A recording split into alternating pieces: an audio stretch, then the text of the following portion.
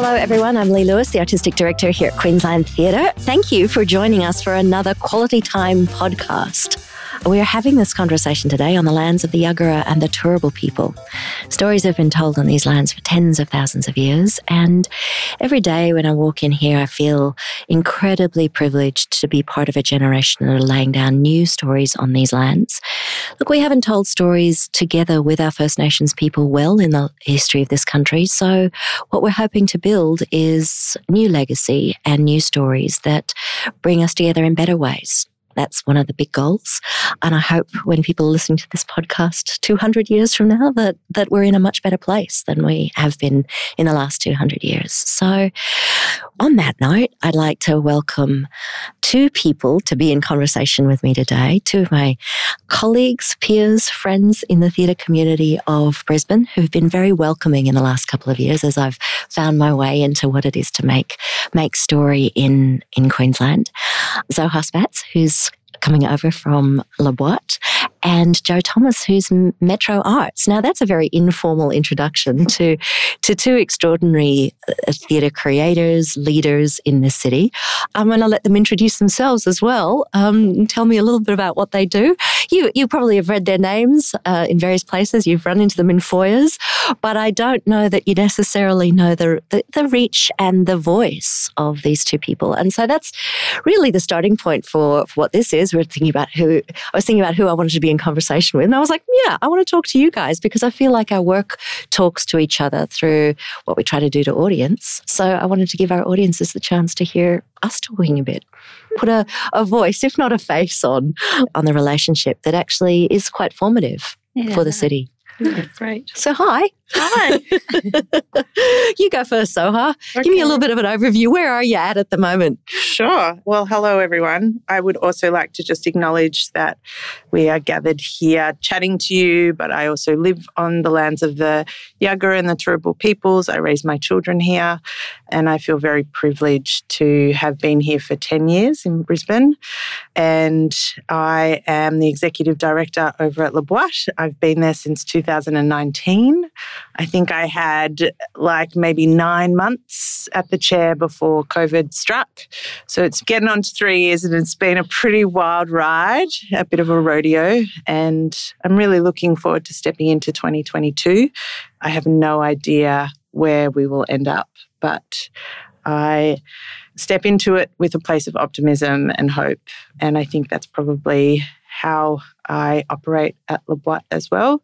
From a totally personal level, I studied theatre at university. I was a total theatre nerd at high school. I had a remarkable high school teacher in year 11 who kind of told me that it was possible to find a career in the arts.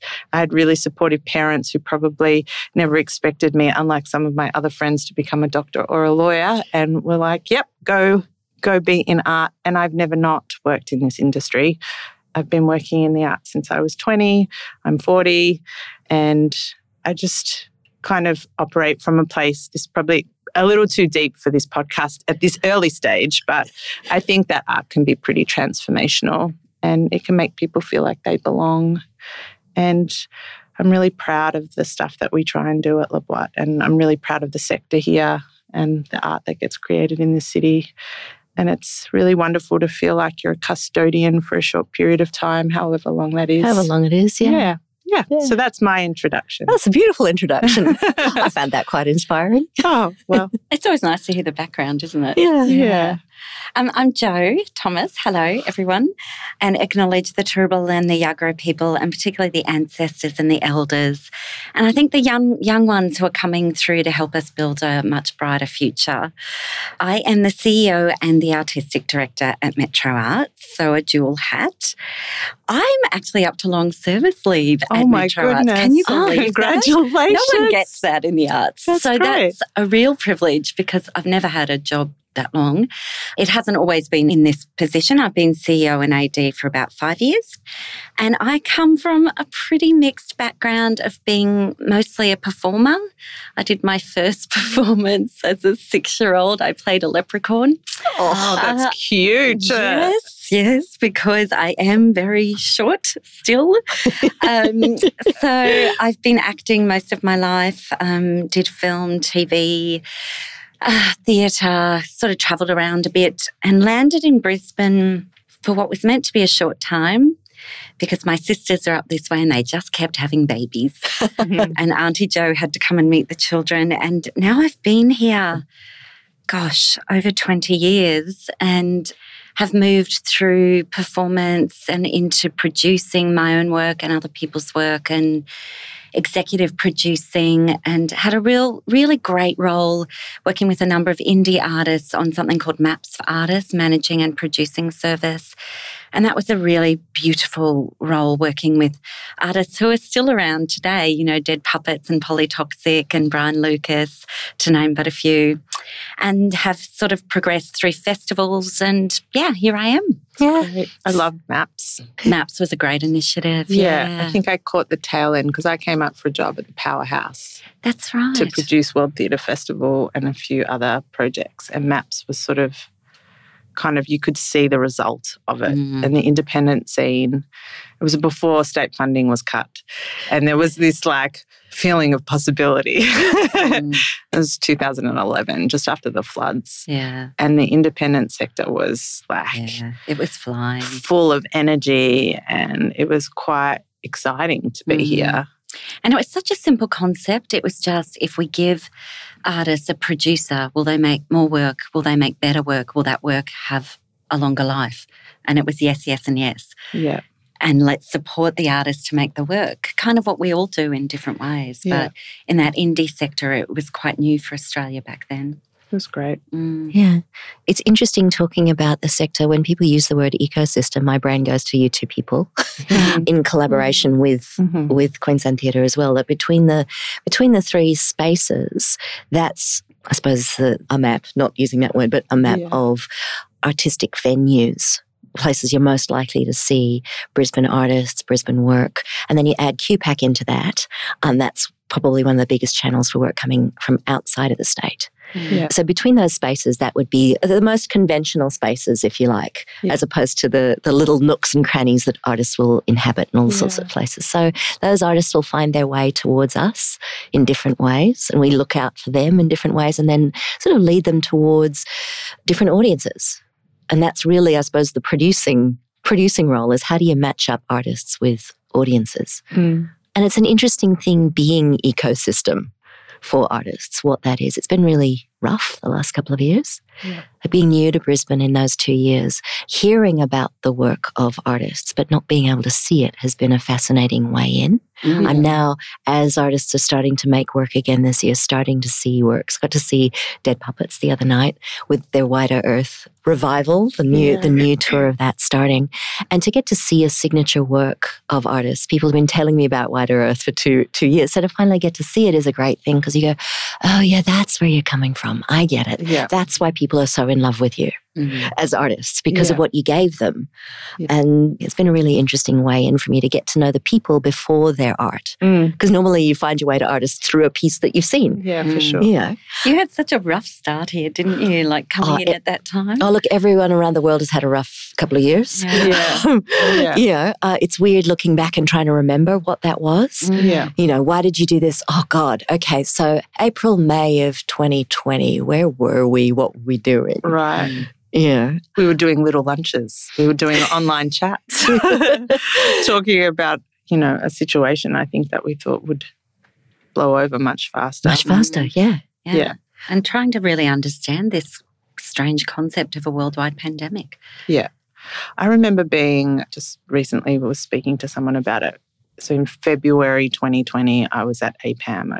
I don't know who else was there, but it was in Melbourne, and a couple of the Chinese and Asian delegates just weren't able to come, and we knew about COVID, and we would talk, but we weren't talking about it at all. Like the delegation of national presenters and artists, we spent the 5 days kind of talking about the model in which we operated in already, which is buy, sell, present work, network, instead of talking about the imminent discovery that we were all about to lose capacity to travel And I just kind of think back, you would never know like how we could have changed the conversation. What could that have looked like? But I think for me, what's really interesting is the transition that COVID has created in not just leadership, which I know we're going to talk a little bit about, but thinking about the ecosystem that you spoke of, not just locally, but nationally and, of course, internationally. I think what's occurred is that over the last 2 years, everything that was kind of a bit broken, or all of the gaps, all of the lack of homogeny, if that's even a word, but like the kind of interconnection of how the ecology works. If something was a little bit broken, it's kind of come to the surface. And if people aren't responding to it right now and trying to rebuild and trying to find a way forward, I think it's going to be a real struggle this year. Like if we don't kind of step into a space where we're a bit uncomfortable because we're all trying something a bit different. Yeah. It is all a bit different, isn't it? Yeah, I think so. We've been in it long enough now. It's that thing, if something's changed for 3 years, then it's changed beyond recognition in a weird way. Like it becomes embedded as difference, and you kind of, there is no going back. Yeah. Effectively, it's got to be building from new patterns. And I don't think any of it is bad. Like I just think there's huge opportunity in kind of talking about how we support the ecology differently, centering artists differently in a genuine way, or whatever it looks like for us in Brisbane, but nationally and internationally. What's really exciting, I think, is the blueprint can be slightly adjusted. Yeah. I think I agree with you in some ways, like it is great opportunity, but I can also see some models disappearing that were working. Absolutely. And I'm really mourning their loss. Yeah. Particularly, I feel like we'd had some really lovely touring mechanisms set up in Queensland in particular, and people who worked really hard over many years to do that work. And it's curious now to go, well, what are we going to do next? That's right. What does it look like? Will the creation of work, the touring of work change so radically that we're not going to even recognise those old models? Yeah. So I think that is exciting and it is an opportunity.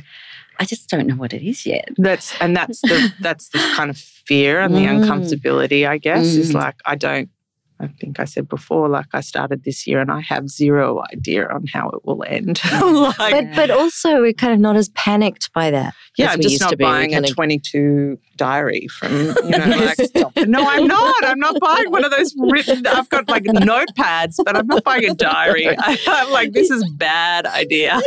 I've got some beautiful notepads instead. Just nothing with a date beside it. Fair enough. Just leaning into the unknown. Yeah, leaning into the unknown. Look, that's a really interesting phrase, combining something, saying something in a phrase that you wouldn't have even known to make back in 2019, leaning into the unknown. I suppose one of the reasons for having this conversation was to talk about that word leadership, because we fling it about a lot, especially going into an election, questions about that politically in Australia. And then functionally, you find yourself in that position of having to lead, right? Life leads you towards that. And someone asked me a question the other day, did you always intend to be a leader? And I just went, yes. And of course I didn't, but I always found myself in a group of kids at every age being willing to speak, being willing to say, well, I think this. And maybe that's where leadership starts, especially if you have support in doing that, if you have good teachers, if you have parents that actually encourage that. But then there comes a point where you apply for a job and it's a leadership position. It will be asked of you. But then you kind of go, it's that funny thing of what does leadership feel like? What is it? And especially in really complex times, the pressure of that. I find myself having to make lots of little speeches. That's the practicality of leadership. What about you guys? What does it actually mean on a day-to-day basis for you? That pressure, the function of it? Like, what does it look like for you? I think the naive version of me in 2017 or 2018 desperately wanted to be in a leadership position. And now I reflect on the last 5 years and I wouldn't be too sad about sharing leadership. I think it means a lot and it's a huge responsibility, and not only are you caring for an organisation, you're caring for people, and constantly. That has been my biggest learning, my biggest challenge, the things that keep me up at night, my biggest failures, my biggest wins, people. Yeah. Whether or not a budget comes through or I've hit my KPIs and I've got great relationships with my funders and all that sort of stuff. Yep, cool. You know, in that CEO mindset, that's not leadership for me. That's administration and critical, but like leadership for me is managing and supporting people, and it is the most rewarding and painful part of what it means to be a leader for me, I think. You have great wins and some great failures all in the same 24 hours. It's a roller coaster. I'd agree with that. I think it's having that door open. Like I spend a lot of time observing my team and listening and watching closely, but also they come to me, and you do, I think particularly in the last few years with younger artists and arts workers, you spend a lot of time talking to them and trying to help them through. And I don't think one of my producers would mind me saying this. She came to me late last year and went, "Jo, when's it going to start getting easy?"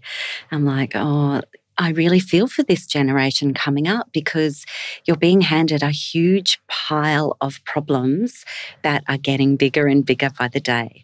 And whether we talk about pandemics or the environmental issues, political issues, really trying to find treaty and some kind of forgiveness across different cultures and nations, like there's a lot of big issues that are coming through. And for me, it's trying to do the best I can in a small way to contribute to any of that.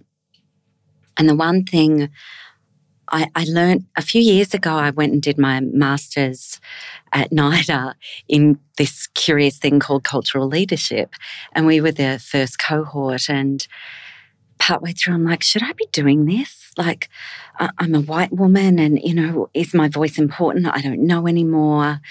And I came to the place where I went, I try to be aware, and I try to help and be as conscious as I can of as many issues as possible. And I will just do my little bit to the best of my ability and hopefully leave a better space for the next ones coming through. And whether that's the artists or the audiences or, you know, our next leaders, whatever that might look like. Yeah. But I find it lonely sometimes too. For sure. Mm. Yeah, there are not a lot of people that you can, inside your organisation, that you can lean on. And then there are only a handful of people that actually have the same kind of pressures where you can go, Because again, it's that funny thing, isn't it? You can't really complain about it because it's a goal. It's held up as a goal. And it's what people aspire to and want to do. And there are so few opportunities to actually do it. That's so true. But it's only once you have that position that you realise the extraordinary responsibility and the weight. Mm-hmm. And then it feels like you're complaining about something which you wanted and you're going to go, hang on. Yeah. Well, there's no playbook, is there? It's like I remember stepping into my role at La Boîte and going, and the person previous to me left me this really impressive handbook, you know, with all the details and everything, but there's no playbook. There's no, you just have to throw yourself in and navigate your way through all of that other. And if you've got the codes, you've got the passwords, you've got the timing of when you need to put in that report. Have you got the passwords? Well, I mean, I may not have been keeping them updated, but a lot of things still say 2020 at the end of them. But I think, as you say, there aren't too many people to call. And to be honest, I find myself often, I don't have much of a filter. I definitely overshare because I have to. That's my process of thinking, and vulnerability is really important. And role modeling and seeing other people operate really helps me know how I can. But I also often think to myself, well, if something down the line has kind of fallen apart, there's obviously something I've done at the top. Because as someone who's been in the middle so often, who espoused going, oh, so toxic up the top, blah, blah, blah, you watch these moments sort of happen where the communication breaks down or where people slowly feel unsupported, and you have to take a minute and do some reflection to go, okay, well, what was my part in, and so what can I do? Yeah. So this is constant questioning of your own. I mean, for me anyway, I constantly question my leadership. Yeah. And that in itself that's challenging. And I often think to myself, God, I wish I could be, without being gendered about it, I wish I could just be that, the person in that suit who just seemingly does not care and just makes these like a grand kind of storms in, doesn't listen, makes a statement, walks out. I'm like, they are so unaffected. But it's an interesting, as you're talking about the position of vulnerability in leadership and questions. We're living in a time when people are questioning the idea of leadership a lot. What is it? And I don't think that same conversation was there 20 years ago. So it feels like the suit and the statement model or mode is becoming less and less accepted as a way of forging ahead. For sure. And there's a lot more power in the structures of organizations now for people to question that and not necessarily accept that as the sum total. I mean, I have that envy too. And whenever I'm feeling weakest, I wander through a shop and I'll look at a jacket and I'll go, that jacket will solve everything. Yes. Yeah, right. I'm the same with online shopping. I may or may not have dropped a bundle the other day. I was like, I'm just gonna buy some new clothes. It's the heels. You're good with shoes. They give me the height too, because actually there is something in that.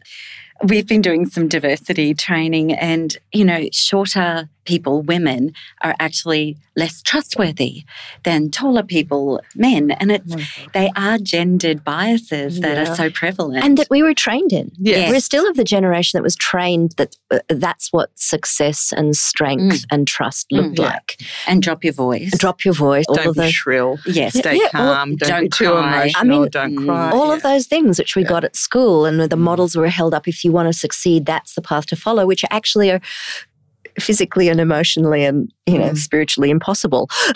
But we've got internal biases that we're trying to fight against for ourselves. Absolutely. Yeah. And how dare you not smile in a photograph? I know, right? Heaven forbid. Heaven forbid. But we're fighting all of those platforms and processes and patriarchal systems that are embedded.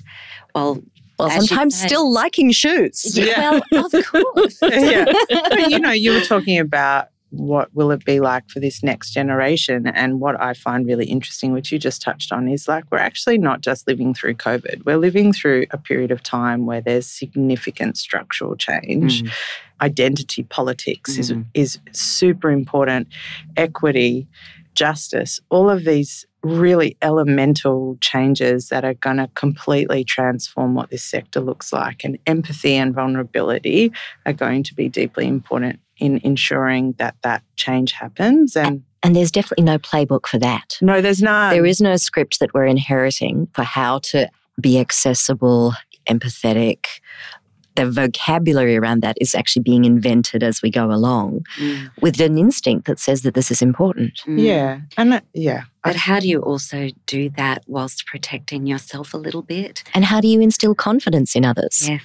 Oh, absolutely. And resilience. Yeah, strength is necessary because people do need, like that thing, you are in a position where people to look to you to, yes, be vulnerable and acknowledge that your humanity in that space, but also make a decision. Yes.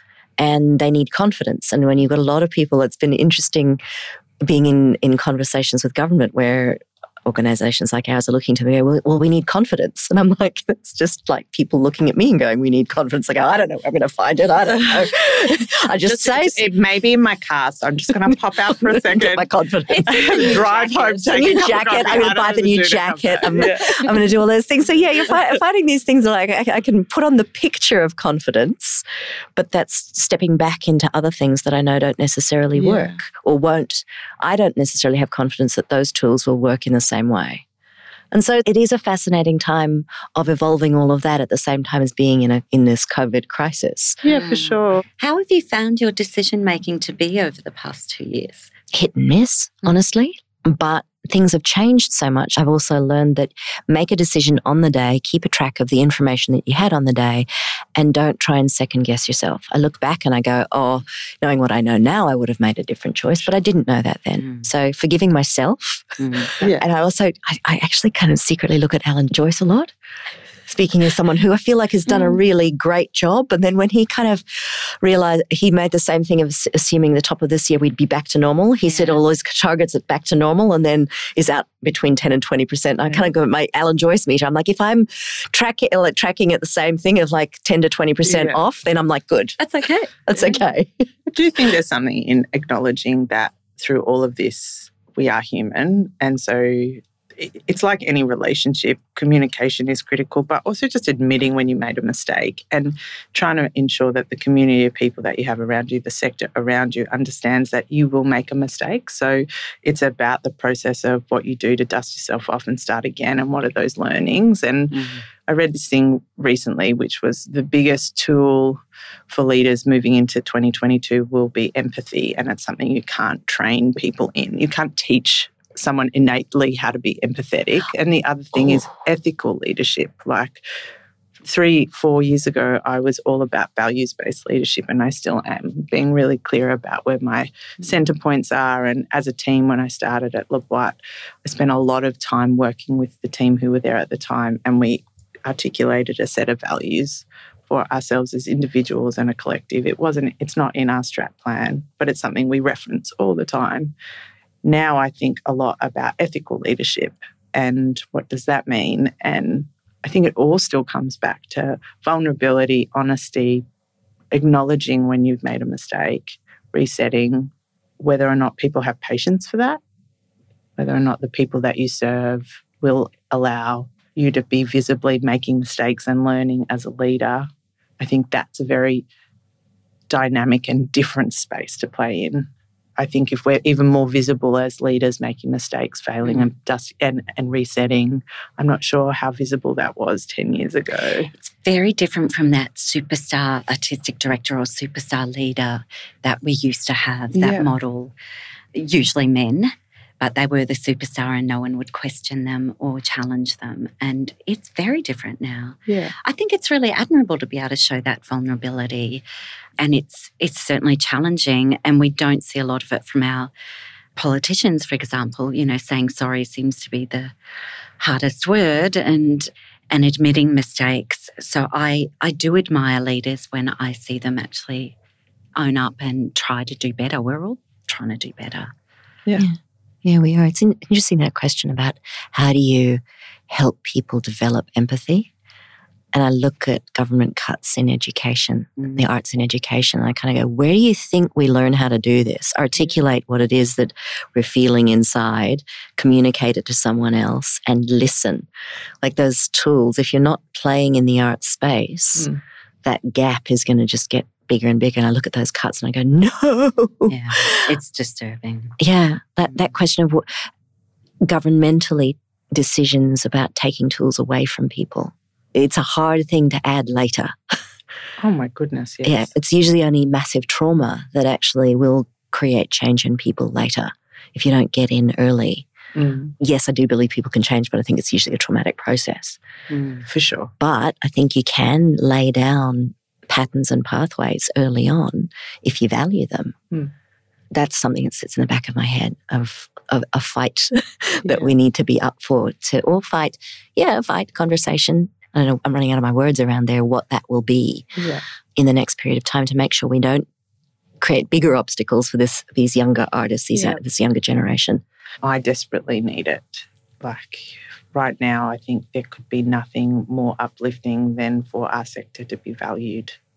And we've not just been going through a pretty intense period of time, but right before COVID hit, 37% of small to medium organisations got defunded or got funded out of the pool. So the support towards the work that we do has slowly been eradicated. And that leaves an imprint to constantly be fighting the fight. I look at our incredible colleagues at LPA and I watch the advocacy that they have been doing, and I think, massive. Oh my God, that's all put money in to take Evelyn Richardson on a holiday. Like that woman, she's remarkable. Like I look at our leaders that are in that space and at that table who are really trying to advocate so hard for a government that seemingly doesn't value the work that we do.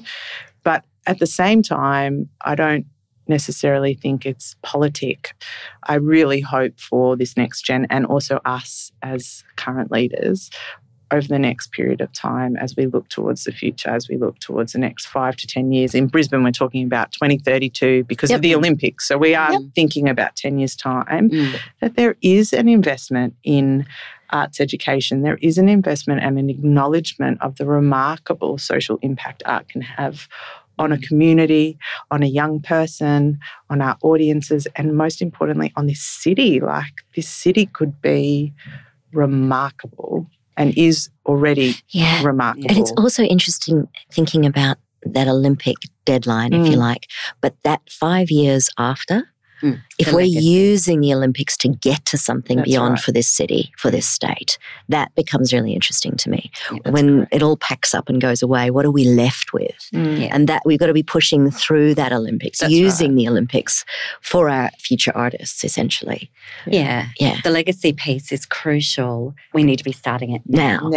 Because it is that long. So resisting the 10-year deadline and actually going 20. the 20.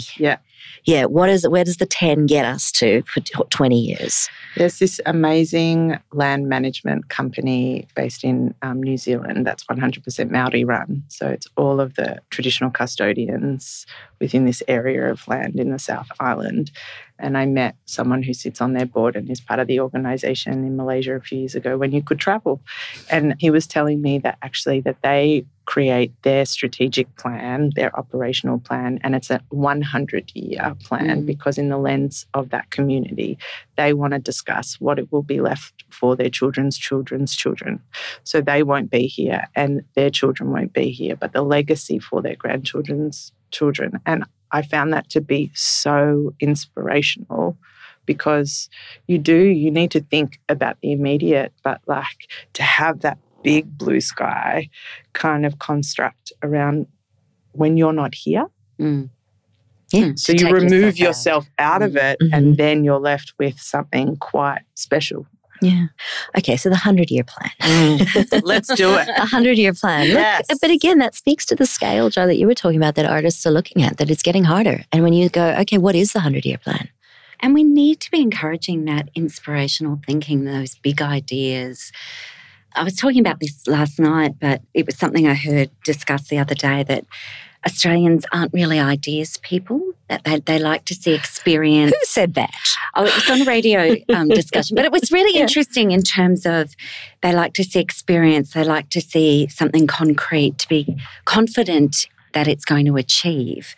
Well, some kind of radical idea can be quite frightening. And then, of course, me being me went, well, if I put that in the context of contemporary art, new work, how do we encourage audiences to come with us on that journey, this new idea, this new piece, something that might be really out there. But I think for me, that's a mission. I was like, I really want all of us to be ideas people and to embrace the uncertainty, the leaning into the unknown, which leads us to a better place, I think. Yeah. And think of curiosity. Curiosity is a great gear to have when it comes to the idea of unknown and new. And whenever we're in the new writing space, when it comes out, new works are so hard, I go, films are all new plays, essentially. TV's all new. I mean, yes, they can be familiar things, but the writing is always new. And but we're not afraid of it in that space. We go towards it. So we have that capacity, curiosity, courage, something about not knowing how something's going to end. Yeah. And an excitement, a movement towards that as opposed to movement away. And that's part of our job in pushing art form, I think, to really pushing artists' careers and even the movement of companies and the whole sector, like where we might be able to take it. Yeah. That's exciting. It is exciting. It's interesting thinking about the shapes of obstacles. There's a word that gets flung around, especially around women, is glass ceiling. And I guess I had questions for you about what that feels like, if you still actually think that's a functional picture or if that's something that we need to... That's functional. It's functional, yeah. I've been liking the glass cliff more. So this was that concept that a couple of academics, females in the UK, came up with in the early 2000s. And that one resonates for me, that often when something's risky, challenging, it might fail, the women get their shot to go for it. And for me, I sort of got a shot by accident at Metro Arts to step into this role, but it was finding the courage to go, no, I can do this, and then educating myself and getting myself through it. But in the background, there was a female board member who backed me to the hilt, and I don't think I would have been able to get through without that support.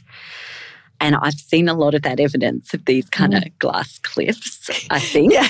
I mean, I suppose the evidence of that is you say the phrase and people just have a bit of a laugh because it feels very familiar. Yeah. And that weird self-undermining doubt that you got it by accident or only because no one else wanted it this time because it's really hard.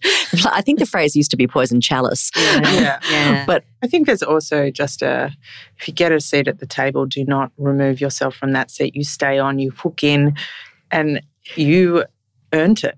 You know, the amount of people that I know who question whether or not and why that ultimately, I think the glass ceiling is there, but I think women have just gone on with it and built another room right beside it. And whilst maybe they don't get as high, they've just gone, I don't need to deal like that circumstance where I have to fight through this patriarchy and crash through something.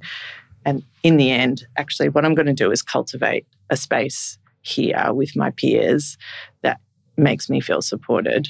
And so what I'm finding is that people are redefining that space for themselves and placing them over in that corner. Also, in my experience of leadership, like I'm a single mum, I've got 2 children, they're both under 7. I struggle with that balance all the time. I don't regret being in a leadership position of this kind at this point in my life, but would I do it again right now? Probably not. You know, when your daughter turns around and says to you, Mum, you love your work more than you love me, which she did last year, my heart broke. You know, you run a small to medium theatre company, you run a company, you are working. Like that is in between making dinner and trying to pay attention. You're also on your phone and sending an email and asking people for favours. Like, you know, I think I'm also really passionate now about reframing what leadership looks like and that kind of systemic style of leadership that we've inherited and is expected of us. I leave the office 2 days a week at 4:00 to pick up my kids. Yeah. And I let everybody know I'm leaving. I'm not going to skulk out. Yeah. But I don't think everyone gets to experience that role model. No.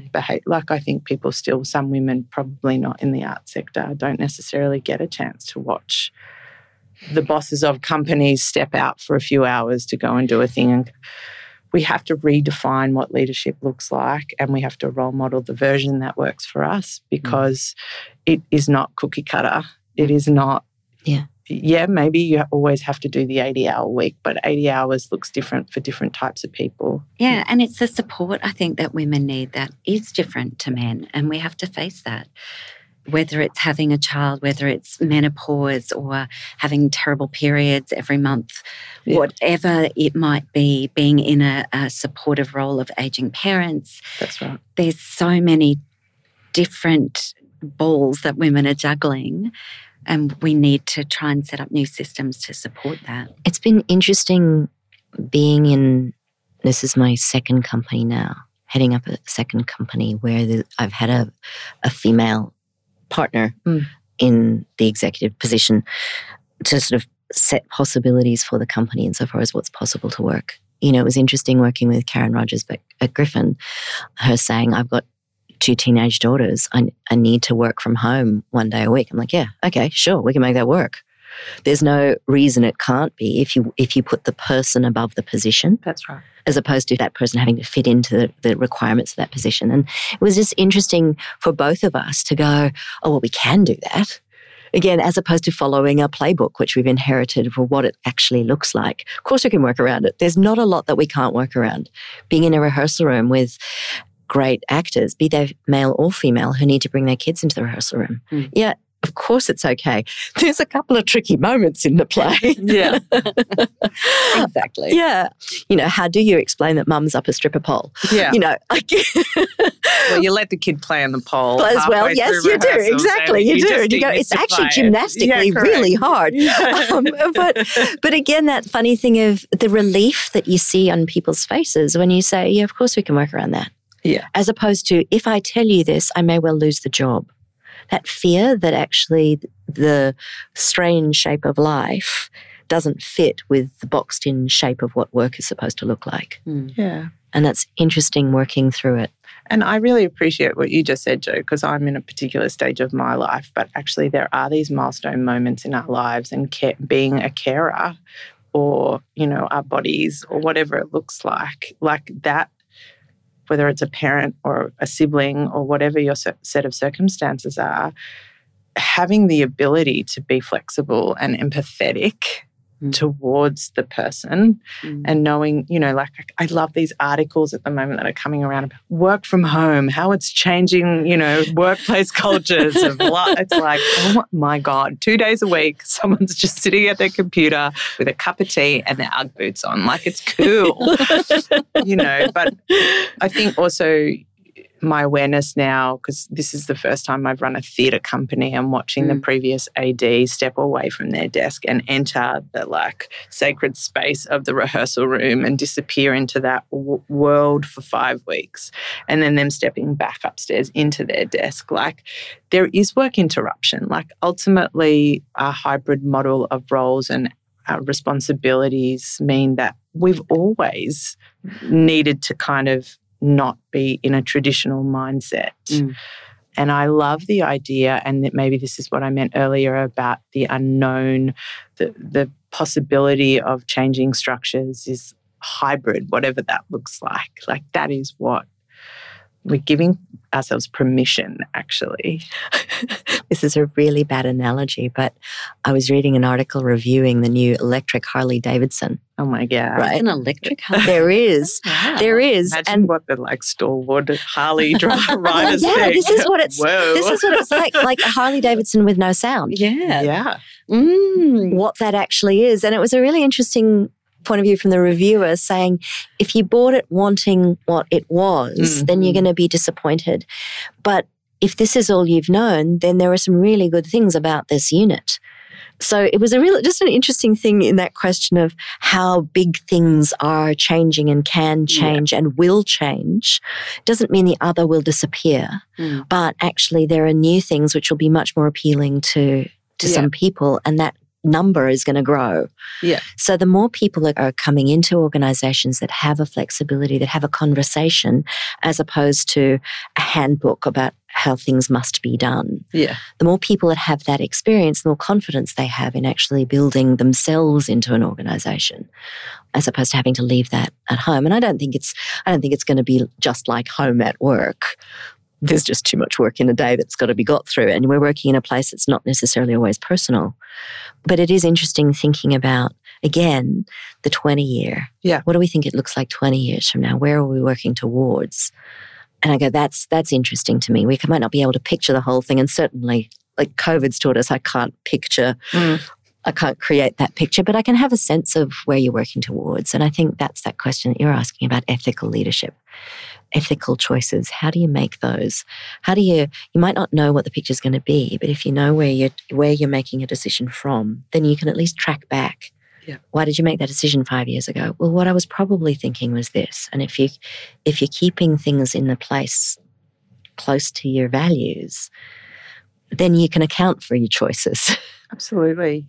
And I think also when you can align you spoke a bit about collaboration earlier, like when you can get clear on what your North Stars are and where your values are set and the type of collaborators that you're looking to work with, you find them, and maybe they don't work in this industry, who knows, maybe they're board members, maybe they're colleagues that work in IT, and you know, who knows, but like knowing that you have shared values means that there's a sittingness of openness and trust and for me, there's compassion, there's integrity in particular decision-making, there's ultimately a wheelhouse of knowing that we can work together, and whatever the outcome of that, there's that sharedness and that ability for me to be vulnerable because we've done some of that hard work.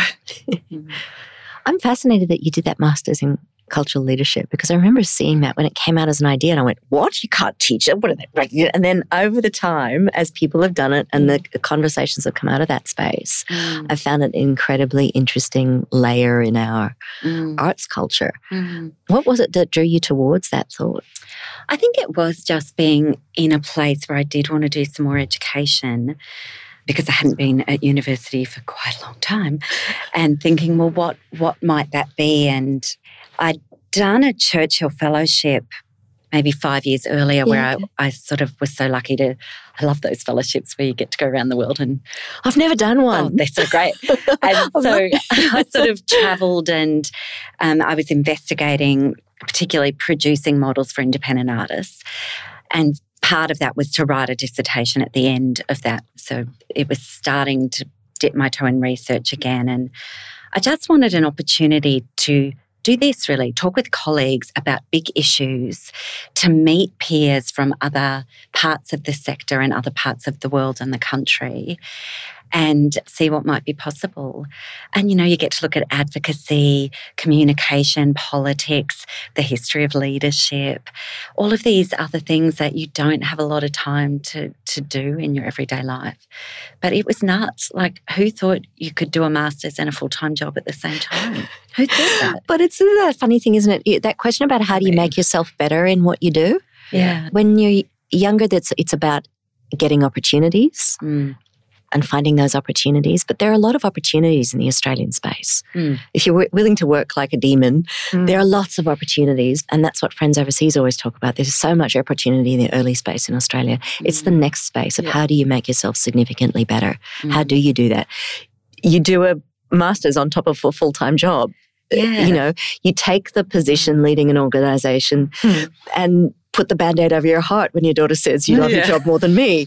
And you kind of go, it's okay. She's going to get to about 26 and apologise for being so hard on you. Because that's what I did to my mum. It took to about 26 though. Yeah, I'm sorry for 23 actually. But if I have to wait for 26, it's fine. Okay, yeah, I'm slow in some ways. Yeah, Mum, I'm really sorry about that. And you go, yeah, it's fine. Yeah, it's good. It's good to get checked by a 7-year-old. I was like, righto, here we go. Let's make a boat out of a box. But you know there's love there. Oh, there's so much love. But it is. Sometimes you do need a 7-year-old to go, could you just put that down for a second? And I also know that we need men and women with 7-year-olds to be in the space that we're in. For sure. Because I grew up in a theatre where there was none of that. And it was a less interesting place. The writing was less interesting. The people working were less interesting. It was the monoculture that it was shut out a lot of cultural intelligence. And we're finally letting that in and that complexity in. And I look at some of the leaders, female leaders especially, who were ahead of me. I look at, Gail Edwards. I look at Marion Potts. I look at, I mean, Mary was probably the first person I knew that had kids, woman that had kids and leadership. And what structures did she have in her life to support that? Yeah. And then that made me just go, actually, I don't know a lot of people who let the idea of kids into their working process. It was only until I got pregnant did all of the women come out of the woodwork. I did not know a single same. Yeah. And to be fair, the best thing about these kids and bringing them into work is they're an amazing circuit breaker and intergenerational, learning. It's brilliant and it makes for a better day in everyone's lives. And we have a mini trampoline up in our office. So, there's also other win-wins. I'm a big fan of a mini tramp, I have to say. I got through quarantine with a mini tramp. There's also ice creams in the freezer. So, there you go. Which all officers should have. And that's sort of, that's probably a good place to stop for now. I know this seems, for those of you that have sat with us in this conversation, this is really what I want these conversations to be, is just a chance for you to actually hear how people talk about about things when we're not trying to sell you a show or sell you an idea.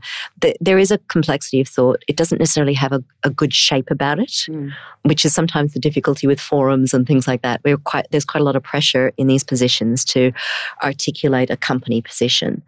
But opening it up and going, there's a person that sits behind the shaping of company. And that actually the companies are not solid entities. They're just a group of people who happen to be lucky enough to have that custodial position for a period of time.